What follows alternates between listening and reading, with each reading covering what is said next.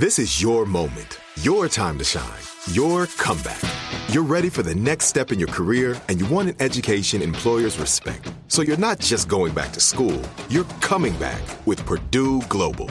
Backed by Purdue University, one of the nation's most respected public universities, Purdue Global is built for people who bring their life experience into the online classroom. Purdue Global, Purdue's online university for working adults. Start your comeback today at purdueglobal.edu. Today, we're all looking for ways to save. That's why I want to tell you about HealthLock. What is HealthLock? HealthLock is a healthcare technology company that securely connects with your family's insurance and monitors your medical claims as they come in, then flags any hidden errors like overbilling, wrong codes, and fraud. You can even have HealthLock work on your behalf to get money back from select past bills. To save, visit healthlock.com. Do it today before you see another healthcare provider. That's healthlock.com. Right here, right now. Find your beautiful new floor at Right Rug Flooring. Choose from thousands of in-stock styles, ready for next day installation, and all backed by the right price guarantee. Visit rightrug.com. That's RITERUG.com today to schedule a free in-home estimate or to find a location near you. 24-month financing is available with approved credit. For 90 years, we've been right here, right now. Right Rug Flooring. When you buy Kroger brand products, you feel like you're winning. That's because they offer proven quality at lower than low prices. In fact, we guarantee that you and your family will love how Kroger brand products taste, or you get your money back. So next time you're shopping for the family, look for delicious Kroger brand products, because they'll make you all feel like you're winning. Shop now, in-store, or online. Kroger, fresh for everyone. Hi, I'm Molly Jongfast, and this is Fast Politics, where we discuss the top political headlines with some of today's best minds. We're on vacation, but that doesn't mean we don't have an amazing show for you today. Director Matt Tyrnauer stops by to talk some of the hidden political figures who've shaped our politics. But first, we have Veep executive producer, the one, the only, Dave Mandel. Welcome back to Fast Politics, Dave Mandel. Thank you. Always happy to come back. I wanted to have you back because I just love you and think you're so funny, but also, more importantly, because I feel like you are both a historian with the White House plumbers and a futurist with Veep. I didn't know I was a futurist when I was a futurist. You know, I think I may have said to you one time privately, you know, this was a bunch of people sitting in an office in Hollywood thinking up the stupidest thing a president could do, like the worst thing a politician could do. Like, here's something no one would ever do. Can you imagine? Can you imagine? Can you imagine? And then just on a daily basis, and then at some point in the true Trump, you know, the 4 years of Trump, like an hourly basis, just stuff just started coming true. And now I joke with some of the writers in the cast, like every year, there are certain things that just happen again. Like every year, the daylight savings stuff happens, and that was a big Jonah issue. And it's like we celebrate Veep stories. You know what I mean? Jonah's crazy immigration stuff. I mean, just it doesn't stop. So I didn't set out to be a futurist. I swear to God. Yeah. It is. Yeah. I mean, by the way, that daylight savings time, I would like to point out that the Senate, they voted. It's actually to stay on standard time, I think, and stop savings time. Well, you know about this because you've written about it. Allow me to be a historian for a second. That idea of Jonah going after daylight savings, and obviously he had his own issues because he didn't know what time it was, which was, you know, very Jonah. But for us, right, that was very much trying to find like the 55 mile per hour speed limit law. You know what I mean? Like to find those little tiny things that don't make a difference. One could argue it's the modern day junk fees. You know what I mean? Right, it's trying to find those things that move the dial for the voters, but in the grand scheme of things, perhaps maybe aren't actually as important. By the way, I don't like junk fees, but I worry much more about voting rights. You know, I'm not worried that when Trump's going to be a dictator for just a day, there's going to be more junk fees. That's not high on my list of worries. But again, it was just trying to find those sort of things, you know, Reagan did it, Clinton did it, and we sort of just picked a really stupid one. Only it turned out then, the Congress and the Senate were very interested in it. So I don't know. No good answer. Yeah. And also me. But I'm very interested in it too, as it's about to be dark here in about 20 minutes. But no, it's true. And it is a low state. I mean, right now in this do nothing Congress, as it's called. I think that's an insult to previous do nothing Congresses. I would make that argument. Yeah. At least some of those Congresses were trying, maybe. I don't know. But this Congress can't even name post offices. The complaint about McCarthy was that all McCarthy was doing was naming post offices. Now we have Speaker Johnson, and they're not even naming the post offices anymore. Well, I think he's allowed to name them, but then he has to let his son know he named them. I'm not sure how that works exactly. Yeah, I'm not sure which son, his regular son or his secret African-American son. I'm not sure. Oh, that's right. His secret adopted son. Yeah, I mean, come on, man. I wouldn't write that on Veep, like secret adopted son, although I guess now I will. But yeah, someday. Yeah. My new show on Max, Secret Adopted Son, coming soon. Yeah. You actually are doing a show on Santos. Discuss. I'm not. It is happening. It's Frank Rich is doing it. But you will end up working on that. I'm sure I will help. But goddamn, I need a break. And I want better, smarter criminals. You know what I mean? Like, I can't take the gangs that wouldn't shoot straight. The Santos stuff, I don't know. When you start getting into the Botox and whatnot, you just kind of go, come on, really? I mean, his list looked like someone made this point. It looks like a teenage girl's Christmas list. You know what I mean? Like, of where he spent the money. OnlyFans, Hermes. Looks like my Christmas. No, I'm just kidding. The thing with Santos that I was struck by was he got elected not because he was like a brilliant criminal, right? Like, I mean, with the White House plumbers, you had, the wife was working for the CIA the whole time, right? You had some sort of right? Wasn't she working for the... Dorothy was a former agent and was a damn good agent. Who was still sort of in it, right? You had people who were really this was just like a failure at every, nobody investigated him, so he got elected. Well, that to me is actually the most interesting point. To me, the most interesting point is just the sort of, if you will, the New York Times just ignoring it. And wasn't it there was like a small local paper like in Long Island that was sort of shouting to the heavens and no one was paying attention. And by the way, at some point, voters get what they deserve. I know we work hard to sort of like make that not happen. But at some point, you just do sometimes kind of go, is this what you want? And I don't even have an answer. But that's the part of the Santos story I find the most fascinating. And then, of course, the Republicans who basically, what are they down to now? One vote with when McCarthy leaves, they're one death away from possibly. Because Sheila Jackson Lee went back. Yeah. Yes, that's true. That's true. Yes, you're right. So, but I'm just simply saying it's like the idea that the Republicans had to do nothing but sort of protect this guy. You know what I mean? And watching him sort of trying to make friends in the Congress. I don't know. That's the part of the story. He became friends with Marjorie Taylor Greene. Exactly. Yeah. That's the part of it I really want to dig into. Less the drag queen in Brazil and just more him trying to make friends and like standing next to people who did not want to be standing next to him, but kind of had to. That I find fascinating. Luckily, there's no shortage of hypocrites among the Republican Congress as well. They do nothing or whatever. Yeah. Right. And I mean, they were happy that the MAGA crew was happy to take him in. Oh, thrilled. In the grand scheme of things, he's, super qualified, I guess, had a lot of credit card numbers. I don't know, Right, exactly. He knows how to rip off a lot of people. My favorite part of that whole story actually was, so as they were talking about kicking him out, we had a congressman who had been in the Trump administration, Max Miller, who said that Santos had stolen Max Miller and Max Miller's mother's credit card to take illegal donations from them both. But it turned out that Max Miller had been sort of in trouble for domestic abuse. Of course, yeah. So even the person who is coming out against Santos is not without. Look, I don't have any answers. I'm not an expert, but somehow this is all Hunter Biden's fault. That's the vibe I'm getting from the Republicans. It was on the laptop. Yep.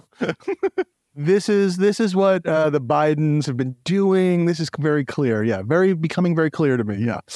It's the only answer. But I interviewed an expert in presidential impeachments, and we were talking about this sort of legal whatever. And this will be the first presidential impeachment on vibes. Just, I get an icky feeling. Is that what you mean? It's just Republicans don't know what, but they know they don't like that guy. Yeah. As long as it's secretive and behind closed doors, I'm fine with it. You know what I mean? Yeah, exactly. What did they do? They tried to vote today or yesterday for the Democrats wanted to put in something like open and something into the, I don't even know, the bill about the coming impeachment. And it was voted down by the Republicans. Yeah. They wanted Hunter Biden to testify. And he said he would testify in an open hearing. And they said, no, they only want him behind closed doors. How dare you want to testify in an open hearing, which none of the people that were called to testify for anything against Trump ever showed up for. Yeah. Yeah. I mean, the double standard is really infuriating. I mean, remember all of those hearings where it was like Jim Jordan won't show. I mean, Jim Jordan defied a congressional subpoena. This is the guy who all he does is send out congressional subpoenas. And they don't care. I mean, we're talking a little bit about, history, if you will. And it is just this sense of my God, do you even see yourself? I don't know what to say. What was it? John Allen called it there used to be shame. You know what I mean? It's just what happened to shame? Do you hear yourself? Do you see yourself? So my question, is it a Gore Vidal thing? Is it the United States of amnesia? Are we just too stupid to remember the last season? I do think that is a flaw in America in general, that we just sort of, I don't know if it's that we're too stupid, but we just like to put it to bed. It's that happened, let's move on. That can never happen again, or that didn't happen, let's just keep going. But I do think there's a little bit more of, the difference between first and second degree murder? There's a lot more premeditation these days. You know what I mean? I just feel like it's a lot more purposeful, unfortunately, than just stupid. It may be counting on people's stupidity to not remember it, but the people that are trying to do the forgetting, if you will, are far more purposeful and unfortunately just far more sinister. I mean, I don't know, coup jokes don't seem funny anymore. I don't know, just speaking from a joke standpoint, from a joke writing standpoint, the notion of ha ha ha and here come armed soldiers to take over,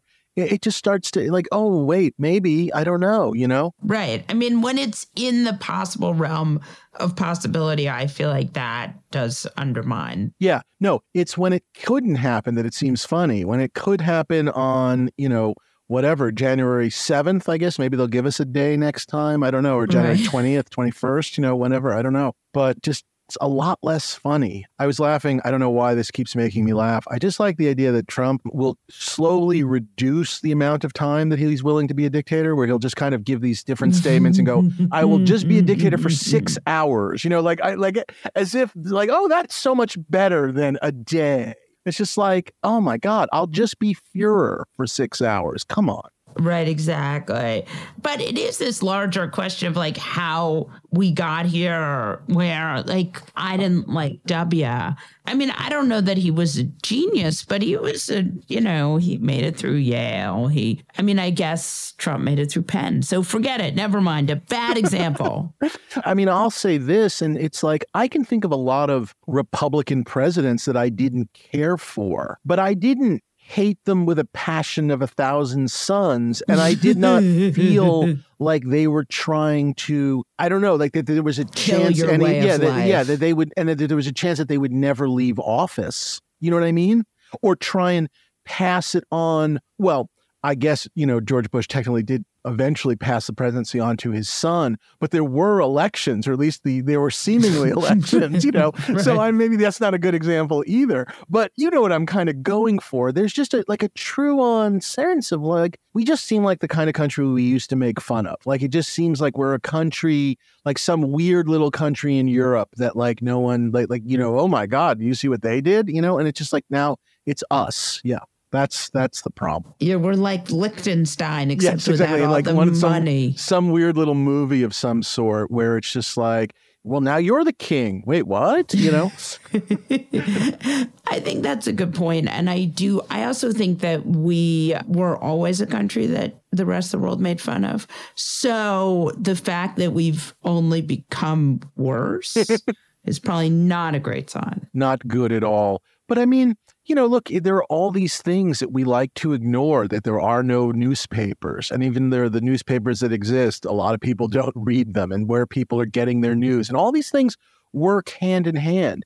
And maybe it was all part of a master plot. Maybe it wasn't. It doesn't really matter. These things all work together. So it's just kind of like... to get us here. Yeah. The average Trump supporter, the diehard, like he's the man, whatever.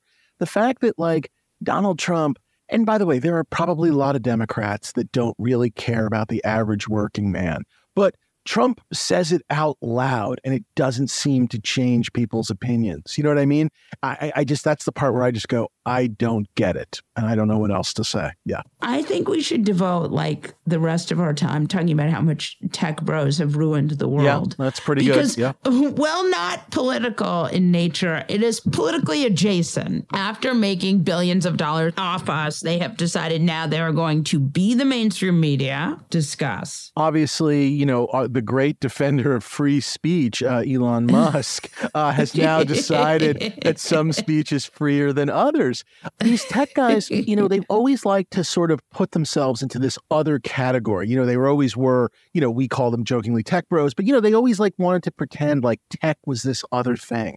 And at the end of the day, they're just robber barons, and they just want the same things. They want no taxes. They want their workers to work crazy hours at really terrible price. They want everything that the worst guy from the 1800s wanted, but this idea that somehow that they don't, that it's other because they're doing futuristic stuff.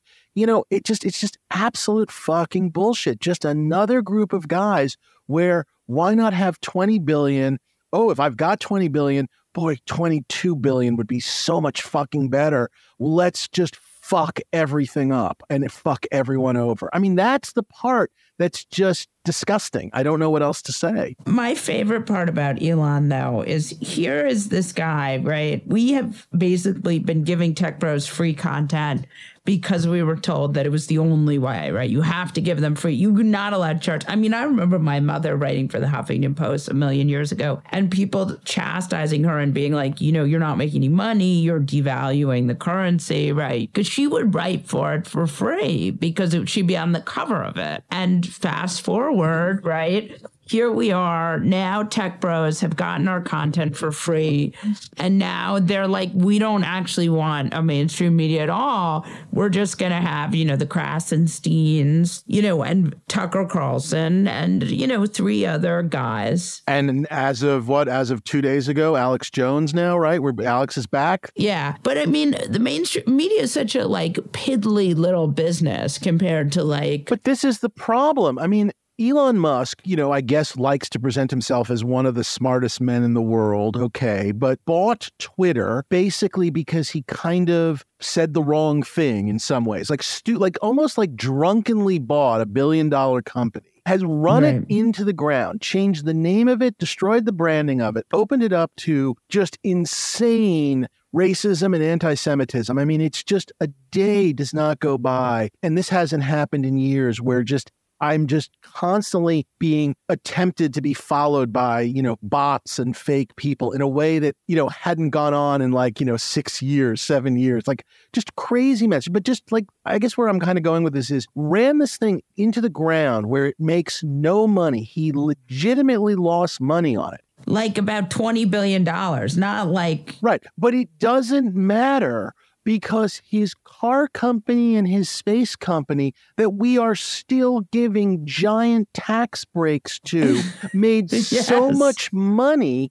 It not only paid for his fuck ups, but he can do even more fuck ups. So that is the oil companies, just it's now a tech guy. And that's the problem. No, that's right. And I think it's both annoying and also, but I mean, I guess the idea is he doesn't want anyone writing anything bad about him. Right. I guess everything is free until you criticize him. And honestly, if I had the energy, the only postings I would do would be just, making fun of him. If I had the time and the energy, that to me is what everyone on Twitter should just be doing. Literally posting nothing but making up stuff about him.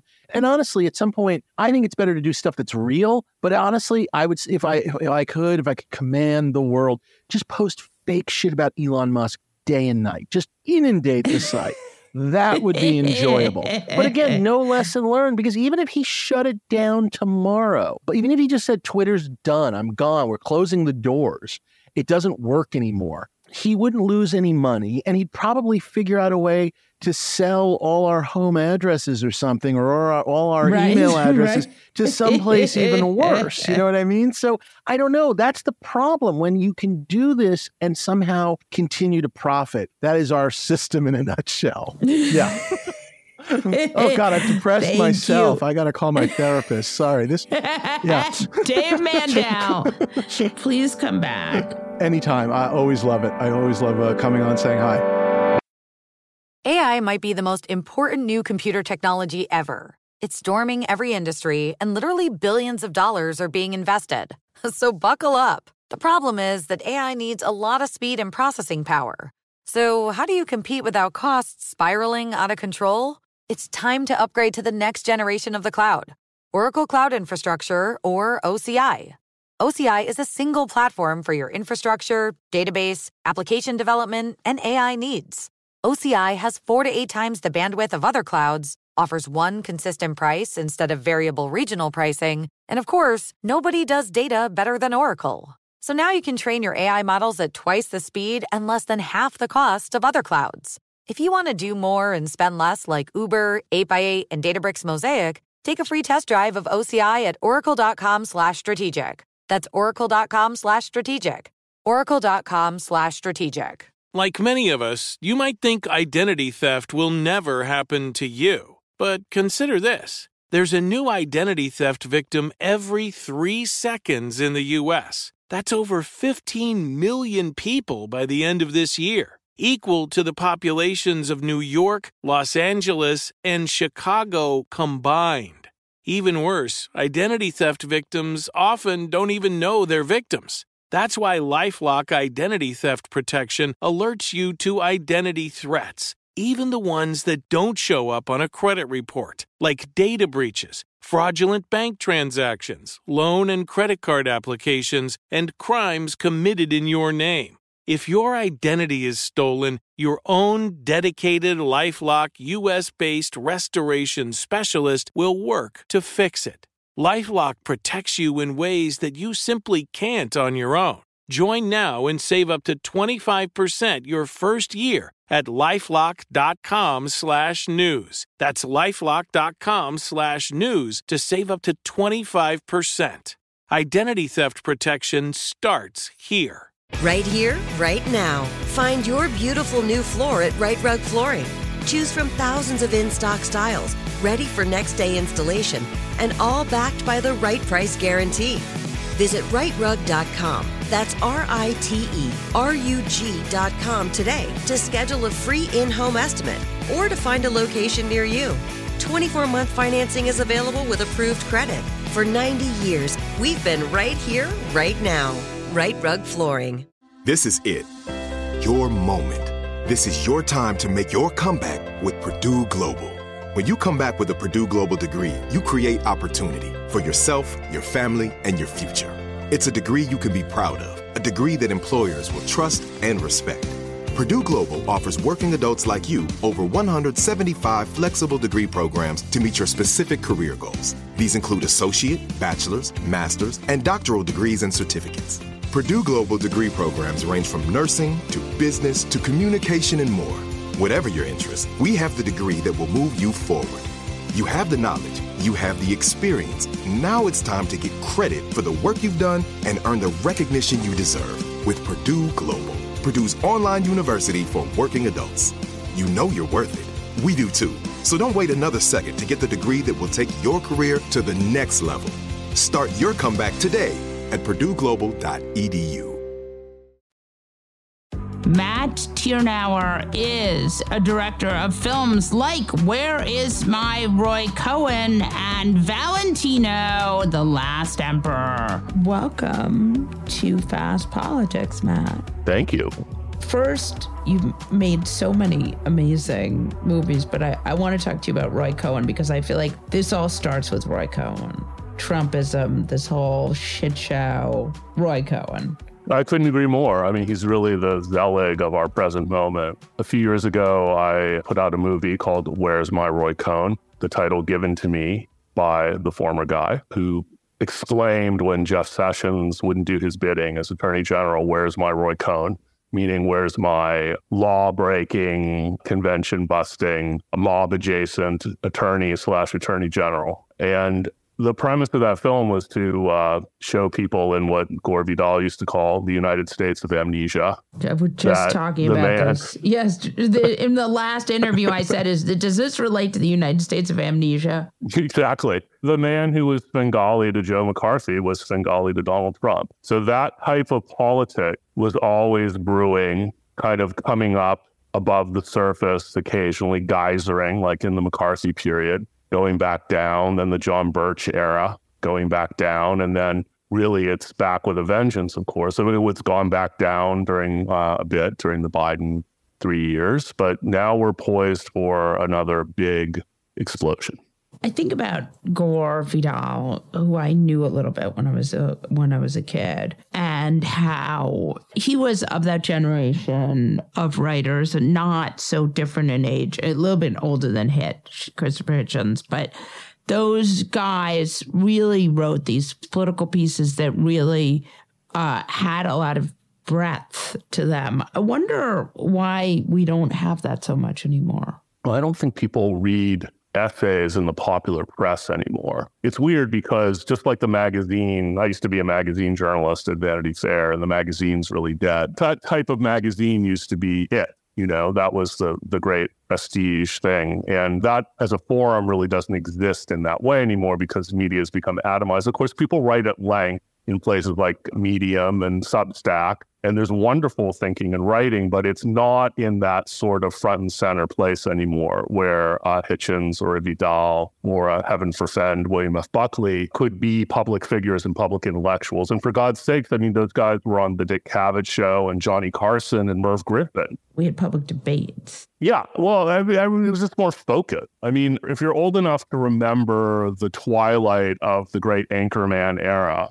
when you had a Walter Cronkite and a John Chancellor, and later a Brokaw, a Jennings, and a Rather to sort of give you an agreed-upon agenda that conformed to an idea of the public trust in media, which was that there were agreed-upon facts. I mean, of course, sometimes the narratives were wrong, but they were generally, I think, more in the public trust. More right than they are now. Certainly, and people looked to those figures. So there was sort of like a focal point. Now, of course, everything's atomized, and we don't need to get into that because it's the Twitterverse of the experts. And I think that's just a symptom of the present moment in media that we're in. But it, like everything, everyone's distracted and strung out, and their cortisol levels are so high because we're all kind of like bobbing our heads up and down to our iPhones and red-pilled and blue-pilled. I think of Vidal and a Hitchens and the great public intellectuals of the time, a Sontag even, they wouldn't command the same type of audience. Of course, they'd be Twitter stars. And where does that get you? I mean, you're a Twitter star, aren't you? I mean, what do you think your influence is compared to a Hitchens? What kind of question? Wait, no.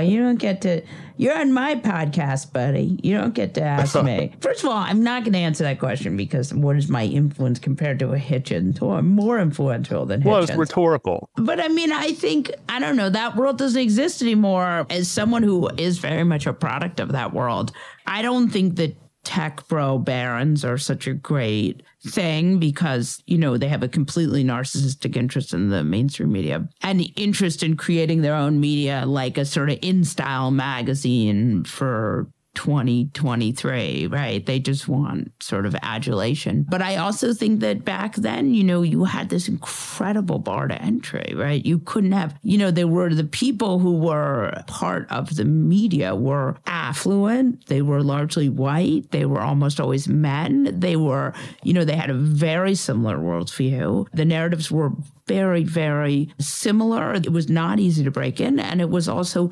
there was not a lot of diversity of thought. So I think yes, there was some great writing that happened during that period. And I think about Tom Wolfe's journalism was some of the best, right? All these people are white men. There are a few women who are allowed to, there's a Joan Didion once in a while, but they're pretty white and they're pretty male. So in my mind, I don't necessarily think that we were so well off then, but I do think what we have now is also very problematic. Yeah, I mean, you just outlined the bad part. That was really the bad part, of course. Of course. I mean, there's a good part to all of the atomization, of course, but obviously there's great danger looms ahead. The media barons before had to adhere to a kind of guardrail, which was the public trust. If you were going to be licensed, you had to be responsible. Puts a period to that sentence that you were talking about. Right. Yeah, of course, more diversity is better, but managing media companies and the so-called public square, the sense of the public trust that the great FCC chairman Newton Minow declared in the 60s, has just whittled away. So what are you working on now? Politics-wise, I'm actually, and I think this is the first time this has ever been revealed, I'm doing a documentary about your guest of, I think, 3 days ago, James Carville. Yes, he told me. That's right. He actually did tell me. A Carville documentary. How did you get there? And also, I am delighted. James has been on the scene for more than 30 years now. It's hard to maintain that level of household name fame for that long and relevance. And I think he's an American original. I thought that would be a great person to focus on. I think he's also a truth teller. And I think he's the one Democrat that can speak to people who are limousine liberals, it seems, which is an incredibly important trait right now in our present political moment. So it's also a meditation on politics of the last 30 years, at first through his lens as someone who's credited with helping Clinton win the White House, teaching Democrats that they could win again, how to win an election, which often is, I think, something that Democrats don't really pay heed to. I think people forget that James Carville and Mary Matalin were political media supernovae in the 90s. And I want to go back and look at that moment because they were a bipartisan marriage, absolute superstars, household names, and they really captured the American imagination. I think people were sort of filtering their own marriages through them. And that moment, I think, is really fascinating to re-examine. So it's all wrapped up in this movie I'm doing on James. I've been following him for approximately 2 years as he stumped the country, still very active. Yes. And very relevant. I mean, he was the first in Kansas, the national Democrat. I think he was the only national Democrat to go to Kansas when they were doing the pro-choice referendum. And that won, which was a bellwether. He actually really is very much part of America. I mean, he spends a lot of time, right, in parts of Louisiana that don't have a Starbucks. Far from it. I mean, he's from a place called Carville, Louisiana, where I filmed with him. I think it was 98% Black when he grew up, and I think it still is almost that ratio. They were the family that kind of had the postal concession there and ran the general store. What I realized when I went back there with James is that I think his empathy and his life's project is to help the marginalized through democratic politics because he comes from one of the most marginalized communities in the United States. Yes, he was a white guy in a really poor Black part of Louisiana, but he emerged as a pro-civil rights political activist who I think learned empathy by seeing all of the disadvantaged people with whom he grew up. And he devoted his life to try to correct the wrongs that were embedded in the economic political system of this country. So that's really the Carville project I've discovered. And that type of progressive politics of that era is something he embodies. And he's the best kind of soundbite strategist and big picture strategist, I think, that politics has had in probably several generations. It's interesting, like, I think about, like, the Republican equivalent of him. Is that, like, Newt Gingrich? Well, I think at a moment it was probably Lee Atwater. Right. Oh, that's a good point. And Lee Atwater died young. And interestingly, Atwater was the mentor of Mary Matalin, who's James Carville's wife. So there are a lot of strange and coincidental, or maybe not so coincidental, themes in this that emerge from the politics of that era that prefigures our own.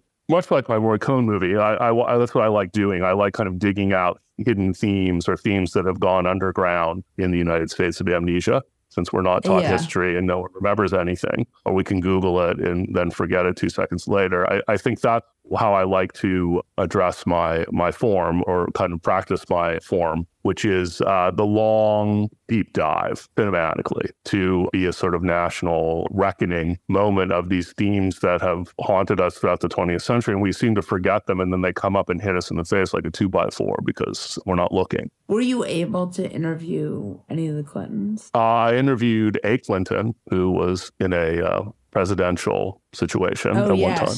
Yeah. That's the one. Probably the most relevant one to that movie, I would think. Yeah, I mean, they're both. Well, actually, Hillary hired James, I think, more or less. I mean, it really was the 2-for-1 era of the Clintons at that time. I mean, she was very important in the campaign, and she was a chief strategist in that campaign. It's really interesting to kind of go granular and revisit how that campaign worked, because you have to remember in the early 90s, a lot of really wise people around Democratic politics thought there'd never be another Democratic president again. After Carter. Yeah, I mean, after Jimmy Carter's loss and Walter Mondale's loss and Reagan and, Poppy Bush's triumph and as the third term of Ronald Reagan, I think what Bill Clinton and James Carville and the people involved with that campaign showed was that you could win as a Democrat. And I don't agree with a lot of their politics, frankly. I was a little more liberal than those people. But I think that's one of the lessons of Carville that's relevant to this moment is you can't let the perfect be the enemy of the good. You've got to win election in order to affect change. And I mean, when he talks to you on this podcast, he preaches that. And I think it's a really important lesson for us, especially at this time when we have such fractious politics and identitarian politics that is a particular problem in the Democratic Party. I think James has been the one who's spoken up and just said, look, everyone, let's just get a Democrat elected and not face the abyss and the dissolution of the project that the founders kicked off 250 years. Yeah, you definitely have much higher stakes than a sort of normal politics. But that movie, The War Room, was one of the great movies about a political campaign. It was. It's a D.A. Pennebaker film. He's one of my heroes, really one of the gods of cinema verite filmmaking, which is the type of filmmaking I like to do most. He embedded in the 92 Little Rock headquarters. And in that film, if the audience hasn't seen it, you get to see Carville and George Stephanopoulos, who was the communications director at that time, before his media career, for Bill Clinton, steer the campaign. And it's a really interesting fly-on-the-wall look at how brilliant they were, and particularly James. It's really James's movie to see his vision and what a kind of inspiring visionary character he was. And also, by the way, up from nothing, he was a total failure, James Carville, until he was in his, I think, late 40s. He hit it when he was about 50 with that campaign. Aren't we all, man? I do think that George Stephanopoulos does not age. Or he was 11 in that movie. Maybe both. Maybe both. Matt, very excited to see that movie. Thank you so much for joining us. Thank you. That's it for this episode of Fast Politics. Tune in every Monday, Wednesday, and Friday to hear the best minds in politics make sense of all this chaos. If you enjoyed what you've heard, please send it to a friend and keep the conversation going. And again, thanks for listening. Right here, right now. Find your beautiful new floor at Right Rug Flooring. Choose from thousands of in-stock styles, ready for next day installation, and all backed by the right price guarantee. Visit rightrug.com. That's RITERUG.com today to schedule a free in-home estimate or to find a location near you. 24-month financing is available with approved credit. For 90 years, we've been right here, right now.